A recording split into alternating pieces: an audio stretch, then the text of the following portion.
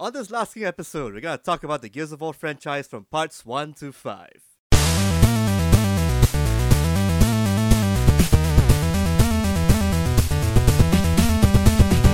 Hello and welcome to another awesome episode of the Last King Podcast. Hey, so yeah, we're down one person. I'm your host, Mr. Toffee. And I'm eccentric Tom. No, you're not. No, You're it's Shafiq. me. It's me, Dr. Shafiq. Yes, here we are. We're going to talk about guns. Okay, after Yes, all that lots of Borderlands guns. love, we're going to give some Gears love. A franchise that's still around also. Yeah, apparently still. I mean, I figured this would be like a nice time and opportunity to pay tribute to the game that made us buy 360s. Well, made me buy one, yeah. I definitely Okay. agree to that. It wasn't Halo 3, it was Gears 3, and also the promise for Ninja Gaiden 2. Oh yeah, that too, yes. Sure. That was a good promise. Like, that was the time when Tomonobu Itagaki could do no wrong. Actually, that was the start of the decline, I guess. I don't know. Let's not say I was kind of disappointed with Ninja Gaiden 2. It could have been a lot more, I don't know, less linear. I like the werewolves in the game. What are we talking about? I like the fantastical, Dude, crazy shit. I mean, when you talk about one of the most exceptional games of all time, which is Ninja Gaiden Black on the classic Xbox, and how it got kind of refurbished, rebranded, and re-up-resed for like the PS3 with Ninja Gaiden Sigma, and then we're all like waiting with bated breath for Ninja Gaiden 2, and oh, there's no backtracking, there's no Zelda-esque exploration, it's just stage 1, stage 2, stage 3. Feels a little Maybe bit I'm a lazy. fan of the linear kind of. I mean, not lazy lah. I think they're just going for that. Maybe that's like the linearity of it. Maybe Just get the so. action. I mean, like, I'm also apologize a lot for Ninja Gaiden 2 because I did appreciate the unnecessary violence.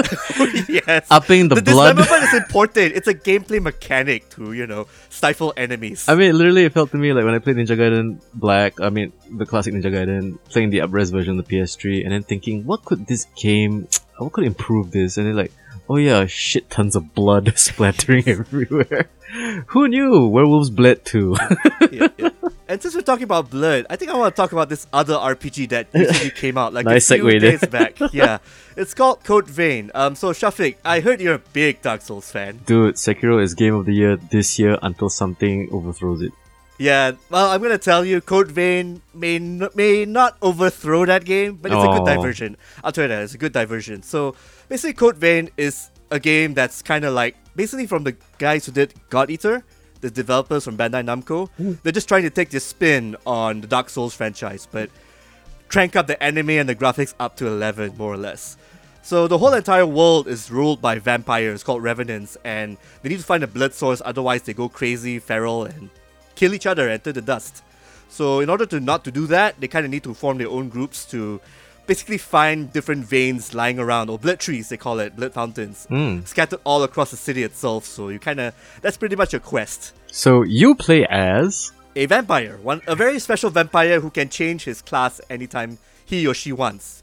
Well, that's the thing, you can actually create your own character like in Dark Souls, like male, female, your anime husband or waifu lah, more or less. Okay, so the most important question of all, are there any Volkswagen-sized swords you need to lug around? A lot, actually. I believe there's a Queen's Blade, there's a giant axe, a juggernaut, hammer, a lot of crazy stuff, basically. And they actually are different in terms of attack styles, whether they're more horizontal or vertical attacks, or whether their wind-up times are longer or shorter, I mean, it wouldn't be an anime game without oversized swords named there's after a lot of royalty. that. Yes. Even your coats and stuff. I mean, it's not huge armor you're wearing, but you're wearing the very fancy British coats you wear outside, like a cape. Very steampunkish Victorian style kind of. In a way, yeah. But how much think there's- armor does that actually provide, sir? I want realism. Quite a lot actually in this game. I mean, I guess it cuts off damage from blunt objects, slashing objects, and elementals and shit. Yeah, anime works really fun. Actually, yeah, if you think about it, when it comes to typical anime cosplay and I mean costumes, right? All those belt buckles can block something. Oh, they will. Yeah, or 10 things at once. Yeah. It won't block your back though, so yeah, as I've learned in this game, where basically blocking, parrying, and dodging still very important, just like in a Dark Souls game or a Bloodborne game. Yeah. Because basically enemies, they pretty much can gangbang you or just ambush you when you least expect it. The levels, of course, they're tailored like a Dark Souls game. You're gonna have a lot of blind spots, but you kind of need to check your camera in case stuff happens. Or what we call Japanese gaming. Yeah, pretty much. But here's the kicker for this game. In Code Vein, in the story, you're always accompanied by a partner.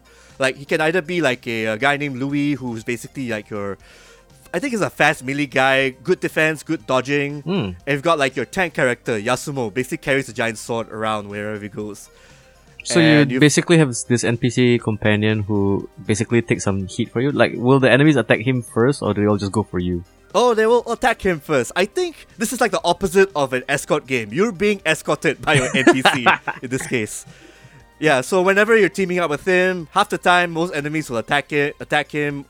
Some of the leftovers will just come after you, more or less. So basically, that's your mob sponge right there. I mean, the mob magnet. Is that the word? Yeah. I mean, unless you're fighting a boss, which sometimes can be a bit chaotic, for the most parts, that's probably the game's biggest flaw. It can get a bit easy if you're looking for like a Dark Souls challenge. I mean, now, not to say that the partner mode is actually mandatory.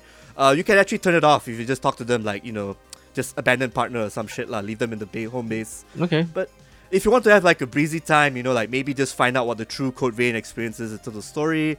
If you want something a bit light, just have your partner along, for the ride. I mean, this sounds to me very similar to like the companions you had in like something like Skyrim, where basically way, yes. they're just cannon fodder or arrow bait. But do they have infinite lives, or do they have also the chance to just like no permadeath, lives, right?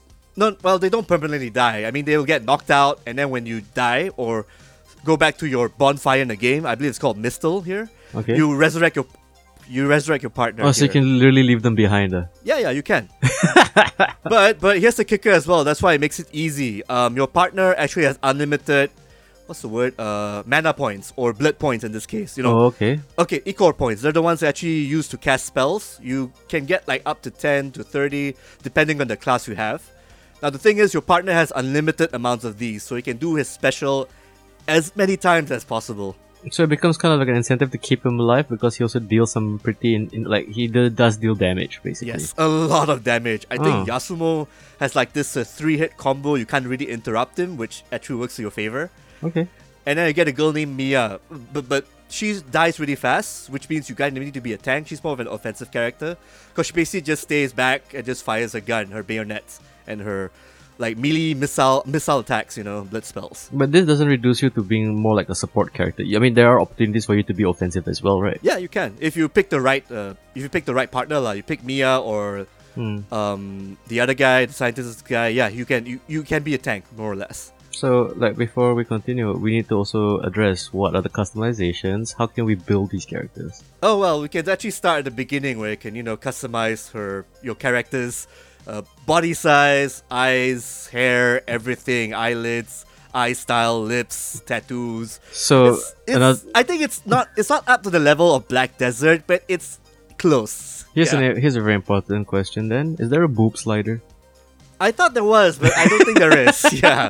I remember the beta had, but not this version. So what? I think there was a bit of flack on that. So maybe must be all these damn feminists of ruining games. Okay. But at the same time, you can actually create your entirely anime character from their favorite anime, because the options are just a lot, different sliders, different hairstyles, different whatever more or less. I mean, is it Soul Calibur 6 crazy, or is it... I think it's probably better than Soul Calibur, but not as good as Black Desert. Black Desert is like the apex of character customization. Who knew that half the game would be just you figuring out how far the eyes are apart? yeah. I mean, but so another question, when it comes, besides customization, are there builds or are there ways for you to add skill points or skill trees to further enhance your experience? Well, they don't actually have skill trees per se. Like, every time you complete a particular boss or talk to a particular character, you get their blood code. Their blood code is basically their class. So let's just say you pick a class, Mia's class. She's good at range and stuff. So if you inherit those skills, i.e., play the class long enough to basically get the skills through XP, then you can transfer those skills to a different blood code or class. Okay, but is there any crafting where you can mix and match classes to get different effects? Yeah, you can.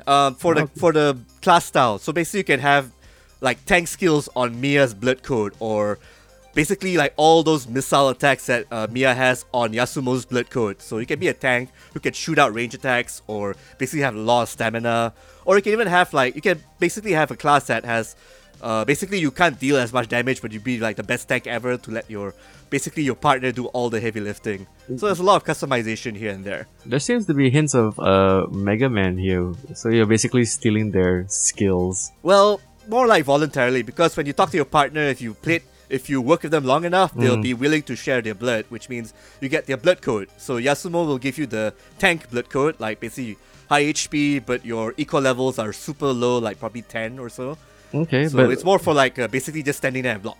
what about like the bosses? Can you steal their skills?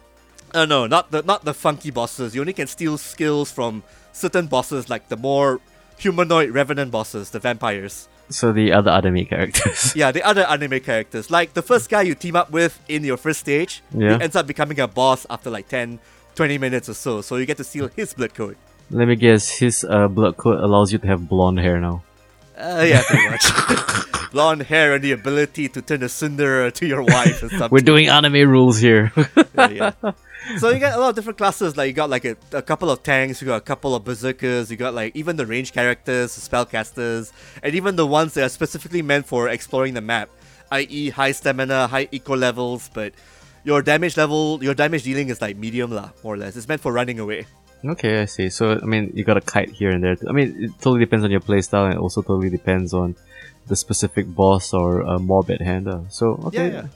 I mean, then again, I need to ask you again, because this came out this year, and I'm pretty sure, even though it's pretty late into the final quarter of 2019, still a bunch of guys out there still speedrunning Sekiro, so how does it stack? I think Sekiro's more like action. How do I say? I think the better comparison is like maybe the Surge 2 or even all three Dark Souls and Bloodborne, which still hold up to this day. Yep, well, definitely. Bloodborne for me anyway. So, but in terms of that, you're not gonna find much of a challenge here per se, because again, the partner system and the fact that some glitches here and there. I mean, I guess Dark Souls has some of that From Software glitchiness. Of course. Code Vein, there's still some of that. But at the same time, I think I like the story here more compared to maybe all three Dark Souls and maybe Bloodborne, because again, maybe I just like the whole anime and dramatic over-the-topness of it all. So there's cutscenes galore too? Yeah, which are skippable, thank God. So, because there are bits where basically you kind of have to walk in a slow corridor in regular walking speed. Oh God! While the characters monologue, because exposition. Yeah, whenever you get a character's blood code or like their memories, you kind of have to see what their lives were like back then. Because in this universe, revenants all lose their memory when they become vampires. Revenants. So it's like basically some characters like Louis, they kind of want to explore their past, so they kind of need you to help them out because you're the only guy who can do that. To access his memories. So, how about this? Also, in terms of content, what are the side quests, are there side missions, or anything else you can do outside of the main storyline? There is a mode called Deep Dungeon Mode. Basically, you get a map whenever you're playing the main quest. You talk to this guy named Davis. He's a military guy. He'll definitely, you talk to him, you give him the map, he'll bring you to, basically a very basic corridor-heavy area. Like, you go to a bunch of the corridors, you kill the bosses, you get the keys, open up a big door, then you fight a bigger boss. I see. Kind of like the tombs in Tomb Raider, where it's like... Yeah, kind of like the optional stuff with less puzzles and more like randomly generated corridors. Okay, but is there any sense of endgame? Like, if you complete the game, will there be anything else for you to do? Apart from the dungeons, not much. The dungeons are more for just getting the extra loot you need to tackle like the main story quests here and there. But beyond that, unless Bandai Namco has any announcements, that's about it. But to be fair, the game is actually long enough as it is. Like, I think it'll take you about 30 hours or so to finish it, like the main story. Does it have difficulty setting? No, there's just one setting, more or less. Dark Souls difficulty with a partner. Okay, but it doesn't ramp up anyway, right? It won't ramp up, basically. I mean, you'll find some enemies who basically have like ice armor, where basically they cannot be knocked down, or they just power on through all your attacks, even from your tanks. But beyond that, yeah, that's about it. You're just going through the story, you just want to unlock everything, and that's it. Kind of like Sekiro in a sense. Like, the game itself is 30 hours long, and you just want to finish it. Will take you 60 hours to beat it. Yes. With all the deaths, basically. Yeah. The time you beat it in 30 hours, it would have been like 30 days later when you get good. Yep. So in terms of between Sekiro and Code Vein, yeah, Sekiro is still the better game in challenge and still design. But I appreciate all of Code Vein stuff, like the customization, the story, the music, the art style. Even if it's mostly in the city itself, where it's a bunch of boring city corridors in a parking lot, there'll be like one or two areas like the cathedral or like the ice level where it'll be like, wow, the Unreal Engine's really pretty, huh? So make you go wow. I mean, if done properly, yeah, it can be really pretty and also really laggy. Yes, yeah. So anyway, I would say this, like, maybe for all you Last King fans out there, if you've completed Sekiro halfways, backwards, and every other way you can, and you just need a quick fix before the next thing, which is probably going to be like Sekiro 2 or the eventual From Software game. Or maybe Neo 2, which is like next year. Neo 2, yeah. I still wanted to get it to work properly on PC. I was so disappointed with the port. But there are definitely... So you have options, you know, don't just say there's nothing else much for you to do in the final quarter of 2019. So, Code Vein, what do you think? Recommend it? Yeah, definitely recommend it. But again, approach it with an open mind. If let's just say you haven't played a Dark Souls game, this would be the best entry point for anyone looking for an action RPG. Okay, so Baby's First Dark Souls? Yeah, Baby's First Dark Souls. That would be a better term. With anime, anime tropes and everything. If you hate anime and you hate Dark Souls, yeah, you probably want to buy this. No, then you play Ninja Gaiden, cause yes. Like a man, sir. Yep. So, or if you're like into Dark Souls, I would rather you suggest getting this at half price, because I don't know if the full price can justify your craving for a challenge. Because the game can get a bit easy, especially if you pick the right partner to help you out with everything. See, but is there like no solo mode where you can literally just like, I don't need a partner for the whole time? Yeah, that's a solo mode. You can just basically, just tell your partner to chill at your home base. That's it. I mean, I don't know. I mean, as much as I always like try to convince myself and everybody here on the podcast that I'm the challenge hit, every once in a while I do appreciate a nice walk in the park. Yep. Yeah, and this would be a good, sightsee tour, especially if something with a bit of a dark fantasy but a little anime kind of vibe to it. So I would recommend Code Vein. Maybe about, I guess, 6 or a 7 out of 10, Sure. Try. Okay. Yeah, try, yes. Give it a try. Give it a chance. You see. So, from the Cody veins of anime to the bloody veins of war. Gears of War, yes. Yep. That was a terrible segue. I think what you meant to say is from the really dull corridors of Code Vein to the really dull grey corridors of Gears of War. Whoa. Yeah, well, I mean, the new one's kind of pretty. Okay, before we get into that, yes, this is I refer to the first game, yeah.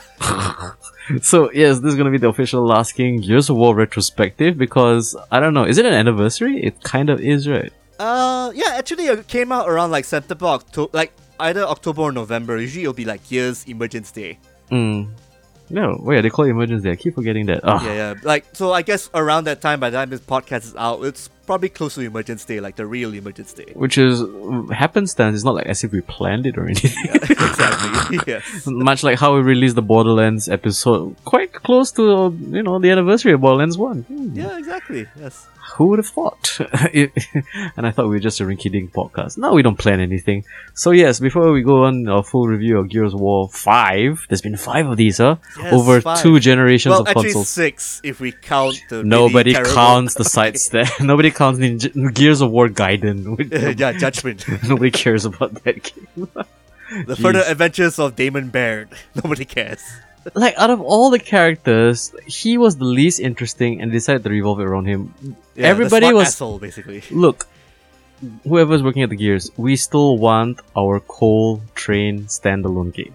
Yes. That guy deserves his own little adventure. Come on, work on it.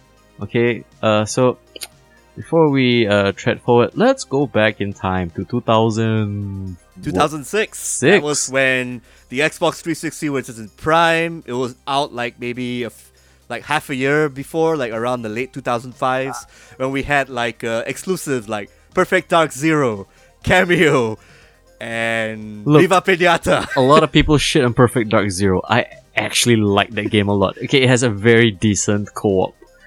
But I'm more of a Viva Pinata guy back in the day because I just like those adorable fuckers. I mean, whatever you could play before it Red Rings, right? Yeah.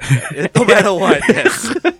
What was the tactic we used? You had to put a handkerchief over the towel trick. Over. Yeah, you had to like kind of bake it in its own juices, and hopefully it decides to turn on again. It worked twice, and then straight into remittance.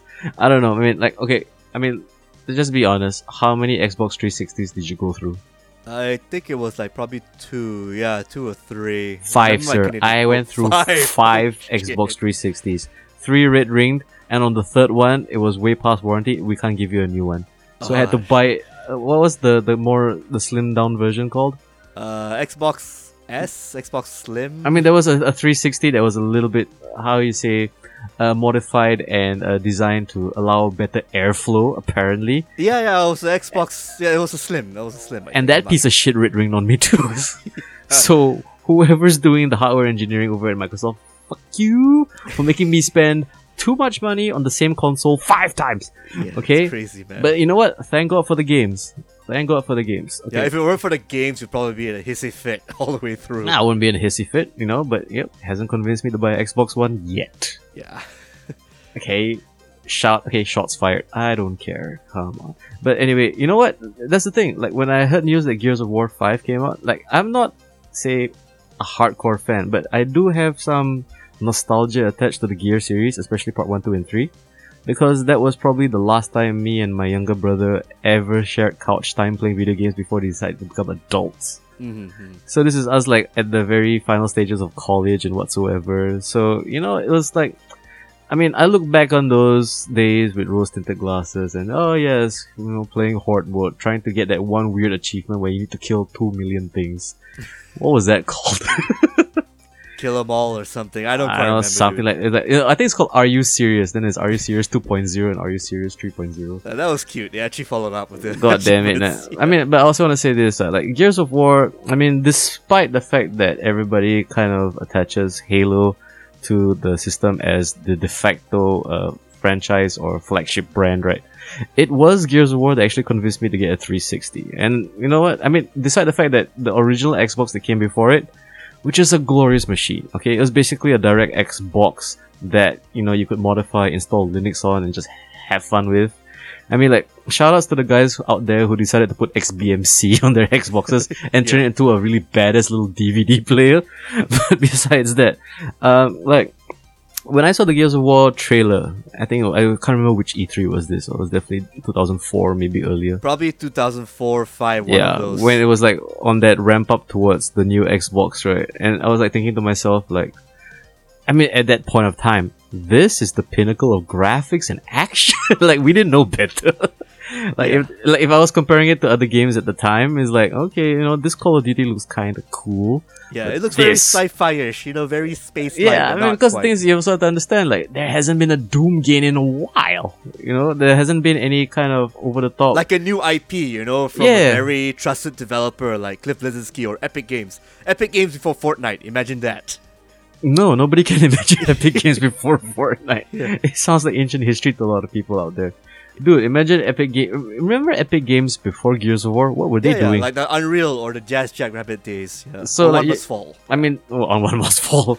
We should do an entire episode based on one of the dumbest fighting game ideas of all time that apparently secretly extremely fun. Yeah, it was really, really fun. Yeah, it had infinites and everything. Who knew? So I would say this, like, so when Gears of War dropped on the Xbox 360, that was my definite killer app. That was definitely the software I need to get for the new machine. And yeah, you know what? Something I also need to kind of bring up, and something that I also appreciate about Gears of War 5. Though I can't really experience it right now because I'm getting it on PC, so when I do my review, remember my review is colored with the PC experience, not on the console. So one thing is, Gears of War 1 was probably some of the best couch 2-player split screen I've had in a long time, and especially with its very simple, it's a rudimentary mechanic, don't get me wrong, but also at the same time, it's like what it excels in is it does something simple and it does it perfectly. Like just that cover based shooter system, which, I mean, yeah, we can go on and say like the third person perspective was perfected or maybe invented elsewhere, but I would say Gears of War nailed it. But also, more importantly, it had one of the best mini games of all time, which is your action reload. Oh yes, I remember that. Yeah, and it's like, I would say, like, it came to a point where it, especially, I mean, a lot of you Gears heads out there, right, when you got that down to muscle memory, and when you were doing nothing but just getting free ammo on perfect reloads as you snipe people, or like extra bonus damage from those. Yeah, active, like, you know bullets, what I mean. Yeah. So basically, it's like, it's such a cute little thing that actually provided so much incentive. And I will also say this, right? I mean, I've mentioned on the podcast several times, I'm not a fan of story, but the story of Mark and Dom as they tear through Terra trying to fight off the Locusts, I was slightly intrigued. It in a way, that would be considered one of video games' best romances ever. One of the best relationship romances. the romances. Yeah, like the whole partnership, like how they go through all this shit. Even better than Ryu and Ken. Are you gonna say? Okay, we'll see. It's debatable. It's debatable. So Ryu and Ken is still up there. Have you seen the fan art yet? No, we don't want to. No, I don't want to see that. No, thank you very much. Have you seen Marcus pregnant on DeviantArt? No. Oh my god. Leave that shit alone. alone. Don't remind me. Oh god, Wait, Santiago's the dad now? Yes. No, stop. Okay, so I don't know. How about you? What was your early experience with Gears of War? I guess it was just me buying the Xbox 360 back in Canada for Viva Pinata and maybe Crackdown back in the day. But at the same time, Gears just happened to be like there, like an afterthought, just checking it out. And then after seeing that Mad World trailer, the one with that Donnie Darko song that a long time ago, where Greg Proops doing the announcing, yeah, we should do a retrospective review on that game. That game actually still kind of holds up if you can find a system to play it on. Yeah. And at the same time, that ad actually just be like, oh, okay, let's see what we can go with this game and everything. And after playing it through, I wasn't really impressed because everything was just so grey and blue and whatnot. But it for was Gears of pretty War detailed. or Mad World? First Gears of War. Gears of War. Okay. So at the same time, maybe it was. I think I was okay with the game. Played it with friends, played co-op and everything. Then came part 2, which was about 2008. That's when I started getting into Gears of War because it's more color now. Oh, we're in the snow planet, snow area in Sarah. Oh, you get to fight in a giant riftworm and. Yeah, all these crazy scenarios here and there. I mean, don't get me wrong, Gears set the stage, but I think it was part 2 that made me really give a shit about Gears of War. I mean, like, do you know what really sold me about Gears of War 2? What? You can ride a Brumac? Yes, that was crazy, dude. Dude, that sounds awesome. On that thing, yes. Wait. Whether you're on a tank or a giant freaking monster from the Locust, that was really Who's awesome, also dude. a tank. Yes. Right, literally. And also, I mean, I did also kind of appreciate them expanding the lore and the universe by introducing all the other characters, who just gets killed off anyway. So yeah, but I mean, at least Coltrane lives on. Actually, one of my he favorite has to live on. characters. No, he had his moment. Was it in part 2? It was part 2. It He was had his part 3. moment. He had his moment in part 3. Damn it. Okay, who had his moment in part 2? Oh, Dom. Part and 2 his, is Dom. Yeah, Dom and the was wife searching for his story. wife. Yes. Like, when did he get married? Why did he get married? The world's at war. Who has time for romance? He kind of mentioned that in the first game, I remember. And then part 2 was like, oh, it turns out that the wife was still alive. Holy shit. I mean, do you remember, like, I think it was, I don't know if it was Cliff Blasinski or maybe one of the writers who tried to tell us during, I think, E3, it was like, this game is gonna make you cry. I didn't cry. I giggled my ass off, man. I'm sorry, it was so cringe and so. Oh, you mean the old forced. yellow moment, was it? Yeah, I was like, oh, like the. I'm sorry, baby. You know, it'd been amazing though. What? If we could have pulled the trigger. Yeah, that could have been a prompt, I mean, that would have made it more impactful for people, Pull trigger to shoot wife. Yes. I mean, we need that in all pay games. Pay respects, yes. Press moments F like to pay respects. No, press pull trigger to shoot wife. That can improve every game. Trust me. Yeah. But That I mean, emotional or the humorous pathos, depending on which side of the spectrum you're in, I mean, I don't know. I mean, I also want to kind of mention, like, especially Gears of War 1 and Part 2, it's like, it was also the spectacle. It was like, the thing is, as much as cutscenes annoy me, if cutscenes are done well, they do hold my attention. And especially how over the top and full of bravado and machismo, it was like pure 80s action. It was like, I would say, especially the fact that how it leads up perfectly to set pieces. Because I think one of the best things about Gears and the people who designed the game and the story around it is that it entices you to play the game. Like, compare it to something like Call of Duty, where, okay, here's some political section or here's some action set piece where you don't feel involved. Whereas, it was something about the cutscenes and something about the intermission moments between the stages that led you into the action that kind of drove you a little bit. So I don't know how to say. It was still in like Marcus's and Dom's perspective because you are in this company, you're trying to basically Marcus has to get out of jail, has to get out, fight a bunch of locusts, get through a runaround, everything, see your commander get killed by a pretty badass last boss, Ram. God bless Ram. It was actually a fun boss to fight, frustrating. Dude, if you knew the glitch, very easy to kill. Yeah, try killing him. Yeah, I had trouble with insane mode, dude. Like just one hit kill from everything he threw. Dude, I got him out. No, all you need is the crossbow. Okay, never mind. Oh yeah, the torque. Yeah. The torque crossbow, and basically you need to know where to stand exactly. Yeah. So, speaking of which, the weaponry in this game. I mean, yeah, who would have thought that a gun and a chainsaw, when you combine it together, can be something not quite practical in real life, but just so awesome to use in an actual game? They did it back in the 90s in Doom, sir. I don't know, but this one, like, gun and a chainsaw combined together. No, as an I mean, actual but I one understand what weapon. you're talking about. It's basically, Doom has a chainsaw and a cool gun. Put them together. Oh, Yeah, there you go. you're crafting. Simple, basic man concepts combined together. I mean, I did kind of enjoy the very over-the-top visceral feeling of chainsawing some guy in the face, or maybe just slicing them in half. But I mean, when it comes to the mother of all guns, and I think I give props to where props is due. The first time you activate the Hammer of Dawn, Oh my god, yes! and you just see full crazy laser from a satellite power raining down fire and brimstone on all those before you. It's like, this is extremely satisfying, especially during that goddamn berserker fight, yo. Yes. You know, yeah. Speaking of the bosses, besides Ram, that berserker, Yes. fuck that.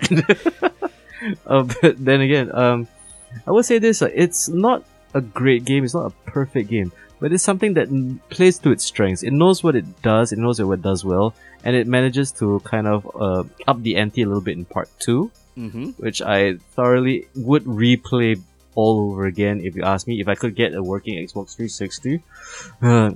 In fact, Or you could just get the trilogy. I think there's like the Master Collection for PC. If you can I find know, and also, I mean, okay, this will harken a little bit to the review later. But since Gears of War 5 is out on Steam, hey, put the rest of it on Steam. Okay, because here's one thing. I mean, okay, I don't want to color the review too much later, but I'll definitely also mention this right now. Gears of War on mouse and keyboard is a totally different experience. In fact, it's way more efficient to do dive shotgun in multiplayer with keyboard and mouse. Just saying. So, man, then we need to also kind of mention the downfall, do we? I don't know. Okay, maybe we can talk about the third game a little bit before the downfall. Like, I guess the third game just ended things. It brought us to a hotel for a last stage. Or so it seems. Yes. I don't know. That actually did ended the whole bromance between like Marcus and Dom, which is because they killed off Dom. Spoilers. I know. He Spoilers dies for, like, driving a 10 truck because Yes. he's Mexican. They actually incorporated the damn music from one of the trailers. It's crazy stuff. Yeah. Dude, they tried to make you cry in the second one. They really tried to make you cry in the third one. Exactly. And yeah. guess what? I giggled my ass off too. Of course, Santiago dies. Nobody cares. Yeah. He killed his wife. He deserves to die. But if anything, I would say Gears of War 3 was kind of disappointing.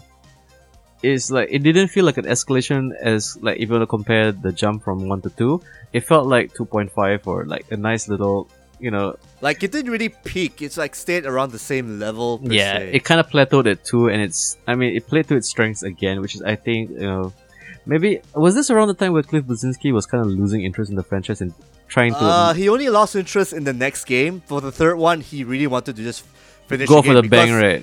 Yeah. He did mention, like, in 2005 or 6 that he wanted to make Gears a trilogy to finish it off, like from Which the whole is- story with Marcus Phoenix's dad, like, up to the third game, I mean, but to me also, this is why I would say that this is the start of the downfall, because he was definitely less interested in creating an interesting game with good mechanics. For me, what I felt definitely hurt part 3 was an overemphasis on the story and trying to complete things and round things off instead of trying to take the action to a whole new level. I mean, they introduced a couple of new guns, And I think you can ride a mech in this one, the Silverback. That was just one level where which isn't tilts. that great. No, I mean, like, compared to a Brumac? Yeah, probably not. No. I don't know. I mean, the Silverback was kind of fun, but also kind of clunky. I kind of understood the fact that, yes, he's inspired by the Aliens movie. What video game wasn't? Yes. But okay, it was an opportunity for us to go ahead and, get away from her, you bitch. But also at the same time, I would say that Gears 3 was definitely, I think Cliff Bleszinski was probably approaching more of an auteur status because he had so much success with part 1 and part 2.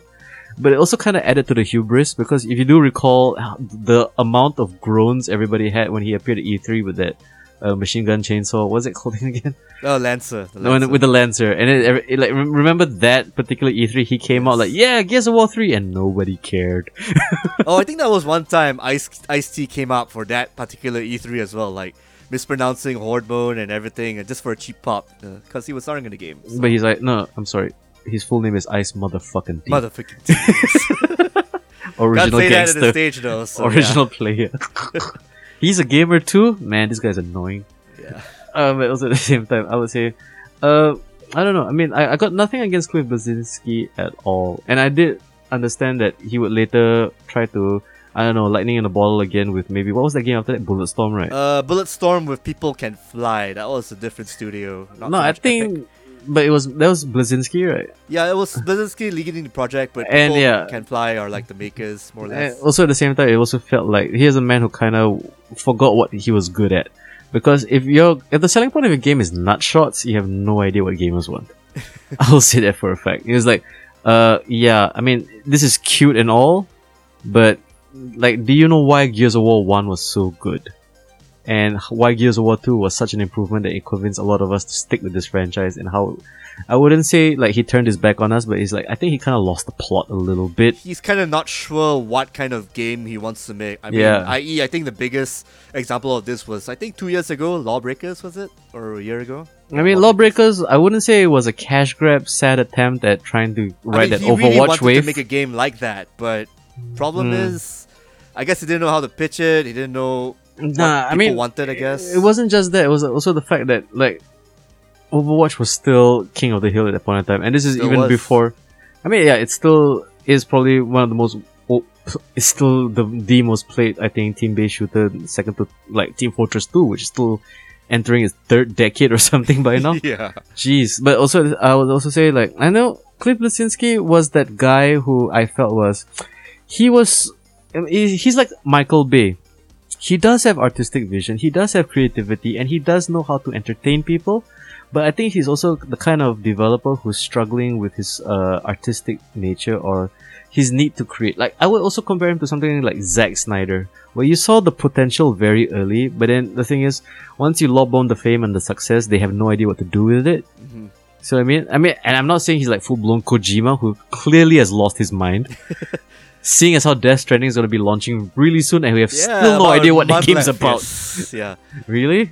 I think mean, my only prediction for the game is you're a career, you're connecting worlds. That's it, and people are hunting you down. This is my prediction for that game.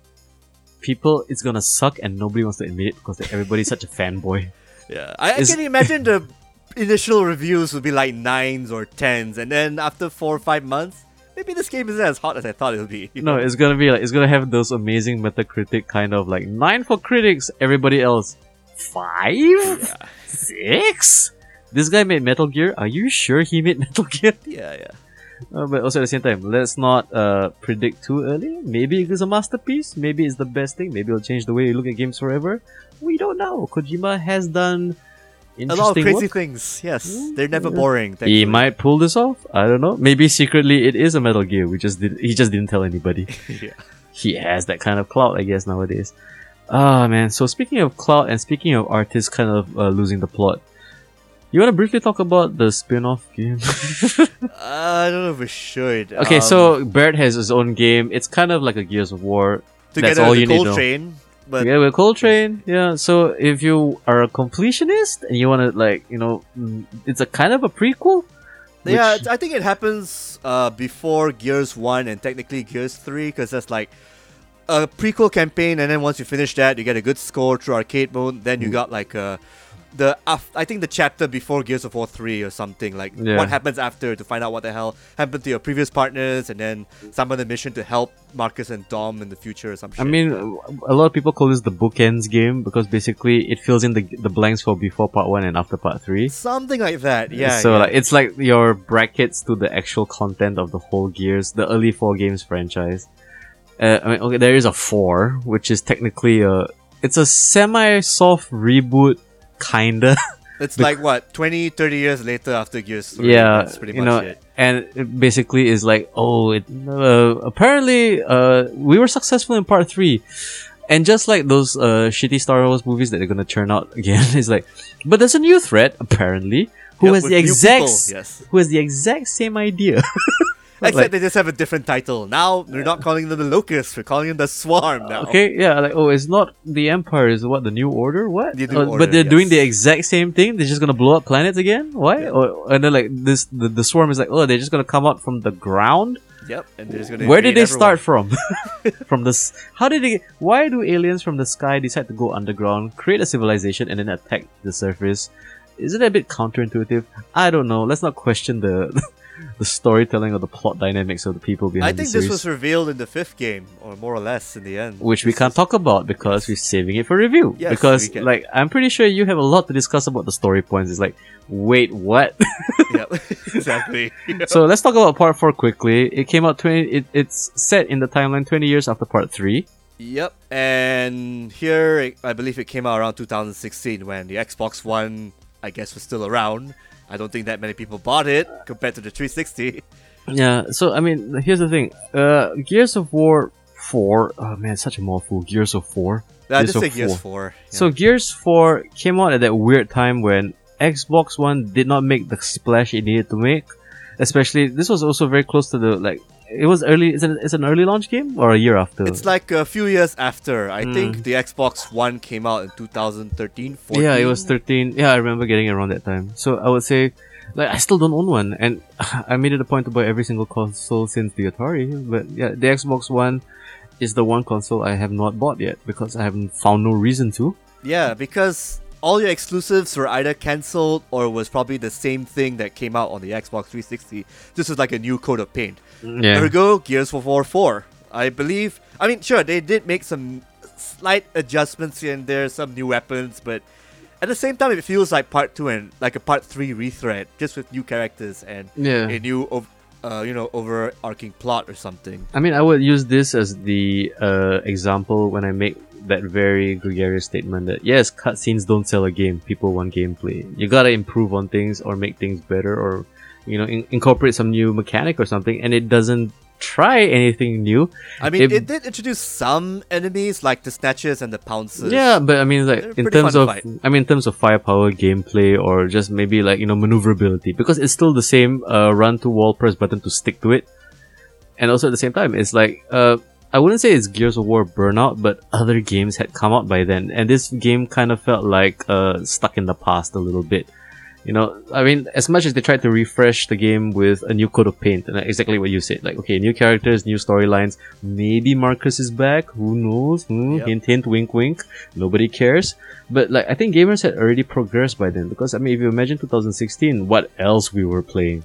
So this feels like very old hat. This feels like, okay, this game is in its, like, it's entering its first it's entering the last part of its first decade, and it's like, well, it doesn't seem to be doing anything new. Hence part 5, which we'll mention very soon, but let's like quickly finish off our retrospective. Actually, the funny thing about what you mentioned, like when Gears of War, the first one came out, there were so many other companies trying to make their own clones here and there. But and then the even funnier part is one of those clones did manage to actually supersede Gears of War in terms of like popularity, storytelling, action, evolution of the gameplay. I And mean, you well- know which one I'm talking about, right?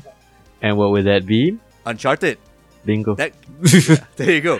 Like, of course, people did not remember the first game at all. I mean, we played it, but I guess it was leading to something great. And then part 2 came out, and then part 3 and part 4 improved a lot of things further on. It just branched away, still kept the whole cover mechanic, but at the same time made Nathan Drake and his characters a bit more nimble to fight, make him more agile and stuff, I mean, I would say also this, especially when it comes to game design, storytelling, and character development. I also want to use. I mean, Uncharted is actually a very good comparison, because if you have somebody like Nathan Drake who's totally charming and totally I mean, he's such an affable guy. Like you can't help but just roll with the punches with him and like follow him on his adventures.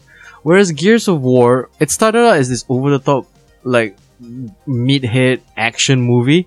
But it decided to get sensitive and then try to like humanize the characters, which is kind of weird because it feels like no, we want the Expendables.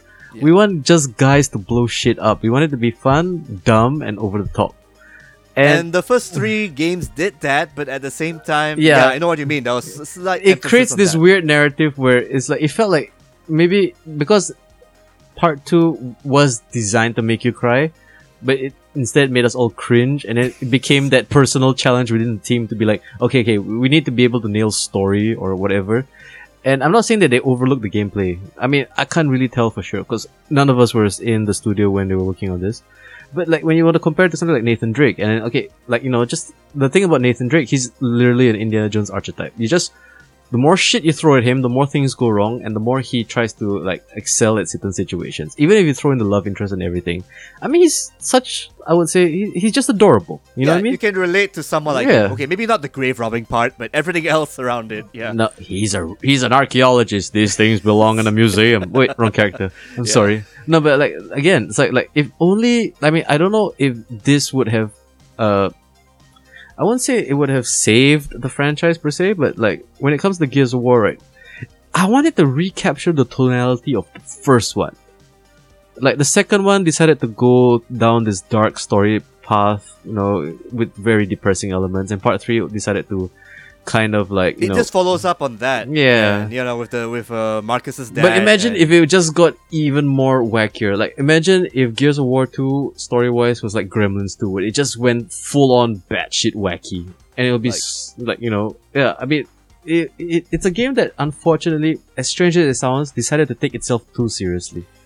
I kind of wish that Mecha Battle in the 4th game was actually in the 3rd game somehow, like those giant robots. Yeah, that was fun, right? Surprisingly, yeah, it was kind of fun. Yes. Why didn't they put that in the 3rd game? Was it the tech issue or something? I don't think so. I mean, maybe it was something they were working on, and then they could finally only pull it off by the 4th game. But I think also you have to understand, by the 4th game, I would say Gears of War had run its course. I think that's the safest thing to say, because we had graduated onto other things. Because for a lot of, like, just even say kids of that era who grew up on Gears of War 1, they are definitely matured and progressed onto other things. And they want something like highbrow, but yet at the same time kind of evolve in terms of like shooting and stuff. True that, and if you also have to understand, if you look at the current trend of how shooters are, right? I mean, when like even before the battle royals, when it was the team-based games or whatsoever, right?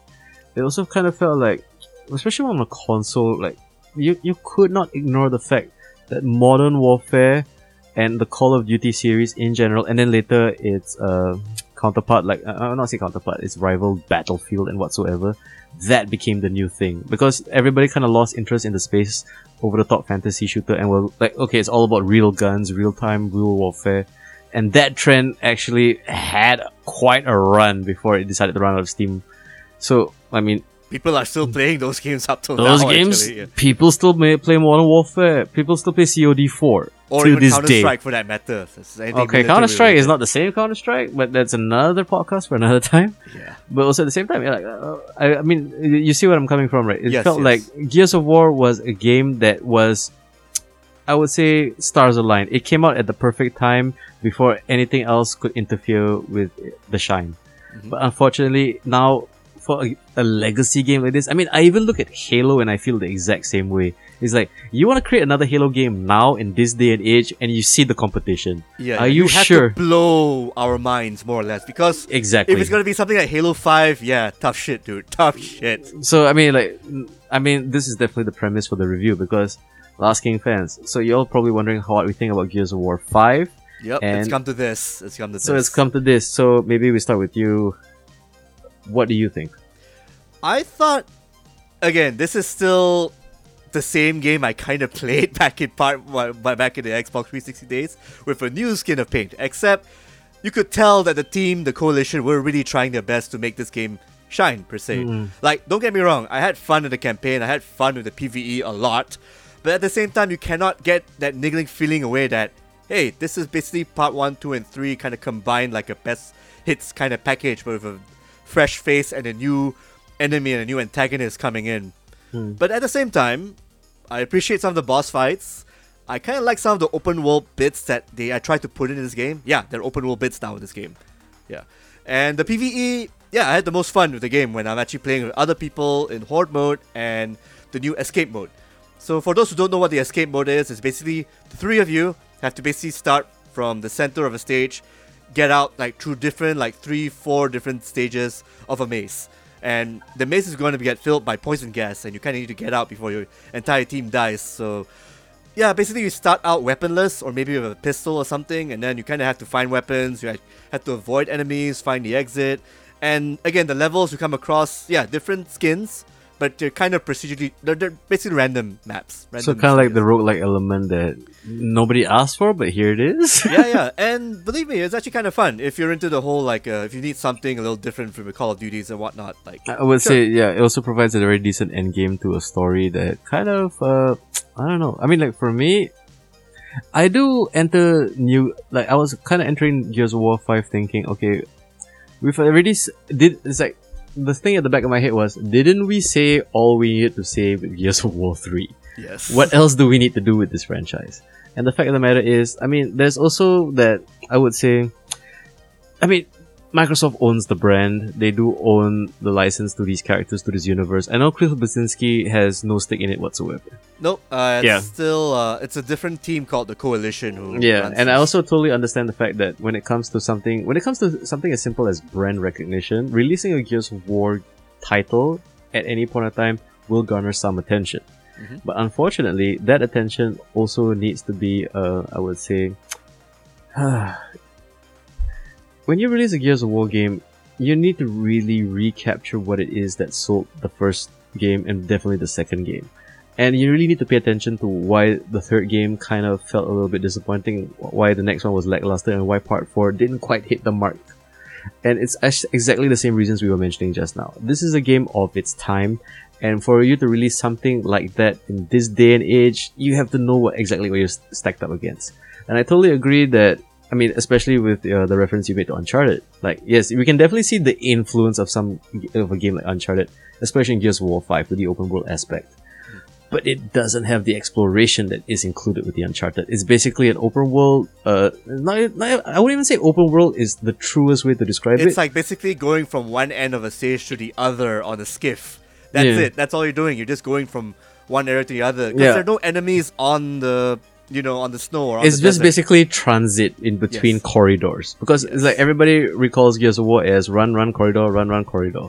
Whereas this one feels like corridor, this weird moment, which is like, it's nice to look at, but like, I want to shoot things now. There might be occasions you do, but or at most least of the shoot time, things when you're on the skiff. We really don't do that, unfortunately. I mean, there was one segment in the desert where you're avoiding shit, but that's it. It's like wasted potential, to be honest. I mean, like, if you think about it this way, it's like there were moments in part 2 where, like, you know, it wasn't open world, but definitely moments in between action, like the corridors action sections where you're riding a Brumac or you're on a train or you're like people don't really like turret sections, but this game, Gears of War 2, actually it's made designed those- for turret sections Yeah, because it's like- especially on a controller, I mean, it's the perfect. It's like a reward after going through all the corridors, avoiding tickers or finding in tight spaces and stuff. You get this reward, like kill things freely with unlimited bullets and shit. Yeah.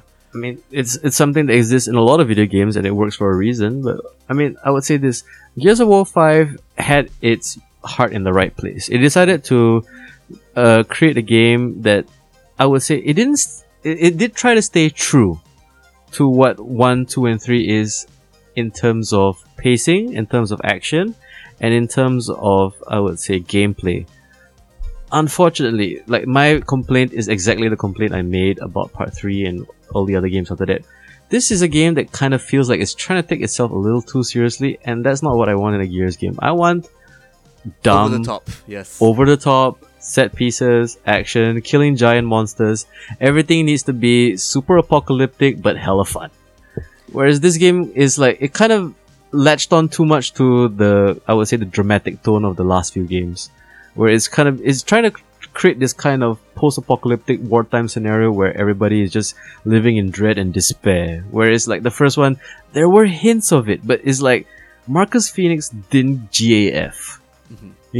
Dom was definitely like the perfect right-hand man because he would just egg you on and like convince you, yep, we need to drive through all of that, or we need to kill all of that. And I would say this, in terms of tonality in Gears of War 5, I'm not really a fan of the new characters, and I'm not really a fan of what it's trying to do with the narrative. But that's not what I'm gonna. I'm not gonna rate the game based on that whatsoever. But the thing is, I have to sit through this in between the action sequences. Now, the action sequences are probably some of the best in a long time. These are some of the best corridors and set pieces I've played. I would say it's up there with probably Gears of War 1. not quite Gears of War 2 level of holy shit, this is awesome. But it's still very serviceable. Like, I think Yes. this is like the step in the right direction for Exactly. the Coalition. I mean, I'm a huge fan of the gameplay in this game, and I also do appreciate the kind of open world segments. I mean, to me, it felt more narrative driven. It just wanted to try and create a bigger world than what it actually is. But also at the same time, it's like, I mean, when it was kind of announced that this would have an open world, I would say, feature, first thing I thought in my head was, you mean like GTA but Gears of War? Holy shit, that would be so awesome if you could just travel across an entire cityscape fighting locusts. But they couldn't deliver because, It's still transitional, that's a yeah, problem. you know, so which is why it's like whenever people drop that open world thing, right, they're using it wrongly. There's another word for it. You know what I mean? So it's a marketing spin from Xbox. It does, because like the thing is, there's something very disingenuous about the fact that if you're trying to convince people that this has open world elements, and like immediately that instinct will be, me like Red Dead Redemption, but Gears of War. Holy shit, that sounds awesome! You're fighting a city-sized battle constantly, and that doesn't happen. No, it's just basically open world means transport section to corridor to corridor to corridor. So I would say that I was extremely hopeful that it would be the prior, where it's like, yeah, I was actually one of those guys thinking, it's Grand Theft Auto but Gears of War. Holy shit, did they pull it off? And then, oh no, it's Gears of War. It's just, you get to kind of look at things in between you get to sections. appreciate the scenery, which at least looks pretty. It's gorgeous. I mean, I agree with you. Like the graphics, especially, I'm playing this on PC, and the thing is, yeah, this is pretty exceptional. I mean, Coalition, props to the level designers and the people who did all the texturing and all the, I would say, the scenery, but Yeah, I guess my favorite's still the red sand bits, like the Act 3. gorgeous. stuff. Yeah, I would say this is I mean, if you play this in 2K, it's gobsmackingly like crazy. pretty to look at. I don't know the specifics when it's running on console. I mean, you reviewed this on console? I or- actually reviewed this on PC, so yeah. Yeah, so it's Looks like, damn wait, great. but did you play on the controller? Yeah, I did, yeah. So yeah, I'm one of those blasphemers decide to play on mouse and keyboard, and I like the thing is I played the first Gears of War on a PC as well on mouse and keyboard. It's a world of difference, It is. especially when it comes to maneuverability and your ability to stick to walls perfectly. Because there's some finagling, especially when it comes to like left bumper, right bumper. I mean, there's just nothing more satisfying than sniping with a mouse. I hate to admit it. Thumbsticks are useful certain situations, but especially Nothing in a high beats keyboard mouse. Yeah. yeah, especially in a high octane game like Gears of War, especially in horde mode where you need to aim constantly. You know what I mean? Yeah, especially mean- when those snatchers are really coming after you and you kind of have to rescue your pal who got trapped inside. Bingo. Yeah, so I would say this like so Gears of War 5, I would say it's like receiving an old friend and watching him kind of go age with time. You know what I mean? It's like that best friend from high school who visits you and he's a little bit tired, he's a little bit wary, but he's a little bit more mature. He isn't quite the same fun party guy that you remember. Like, you'll always have the good old times, but it's just nice to see him. Yeah. That's exactly the vibe I have about Gears of War 5. It's like, it's nice to know that this exists. And it's nice to know that maybe there might be a new generation of kids who's gonna pick this up and maybe look to the past and find the old games, which should be on Steam by now. Yes. Let me just Trilogy, yes. The trilogy. should be on especially Steam. the original trilogy on Steam, remastered, 2K graphics, on mouse and keyboard, because the first Gears is available on PC, and it had that bullshit extra level with the Brumak, Right. which is exclusive to the PC version. I don't know. I mean, was there ever a re-release of Gears of War 1 with all the content? I don't think so, right? There was actually, I remember the trilogy, I remember there was a package for this, but I'm not sure if it's the PC version or not. To look it up. Yeah. Was it like was it the console version or the PC version that was included? Probably in the console version. missed opportunity. Actually, since you brought up highlights in part 5, like what were your favorite like standout over the top moments that happened? Everything after definitely the Red Sands. Yes. That's It's crazy like stuff.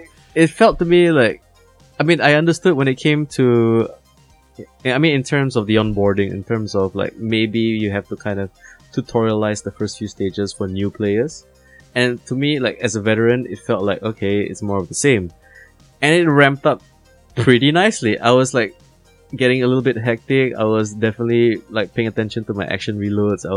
And it felt like I was back in like Gears of 1 days, like concentrating, being able to stick to walls, diving in the right moments, like lobbying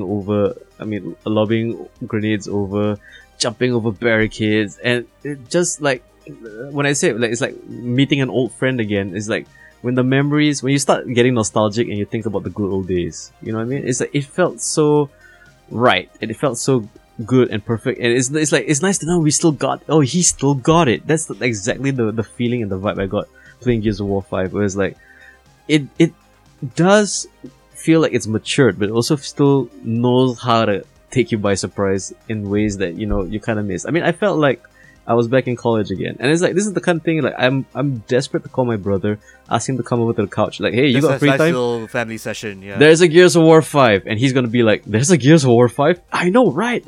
We gotta play it. We gotta play it, because I would say it's like, welcome back, old friend. Mm-hmm. That would be my, definitely, like, that one sentence to kind of review Gears of War 5. It's not doing anything new. It's not gonna blow anybody away. It's not gonna, I would say, it's not gonna change the way we look at video games. Not by a long shot. Additions are welcome at the very least. And it definitely kind of still has the shadow of Gears of War 1 and 2. It's barely stepping out, but at least I can see a foot in the light as compared to Part 4 and definitely the prequel. So to me, Gears of War 5 is, if you loved 1 and 2, give it a chance. Okay? If you really want something new, something spectacular, you will be disappointed. If you're listening to too much of the hype of the marketing, and if you keep, like, if you're thinking that it's an open world Gears game, it's not. Okay, let's just be brutally honest about it. But if you love that good old school big dumb Gears of War action, and you don't mind the kind of cringy new characters, it's there. Give this game a shot. I would say definitely. I mean, for me, it's a strong 6 upon 10. Mm-hmm. You know what I mean? It's great junk food. I mean, it's not good for you. It's not gonna make you smarter, but goddamn, you're gonna enjoy yourself. I'm gonna give this one, like, maybe the generous score, like a 7 out of 10. Still good stuff. I kind of appreciate the additions, especially since they did make Jack the forefront robot to help you out or even cloak you. I also forgot to mention that. Yeah. You like Jack? He finally doesn't open doors, just open doors. He can do other stuff like stun enemies or whatnot. That was kind of fun. You know what's missing, right? What? A hole for you to fuck. God. I had to say it. I'm sorry. Okay. Where's your USB port? Also a fan of the new weapons as well. I guess we got the claw, the giant club from the Warden. Oh, the club's fun.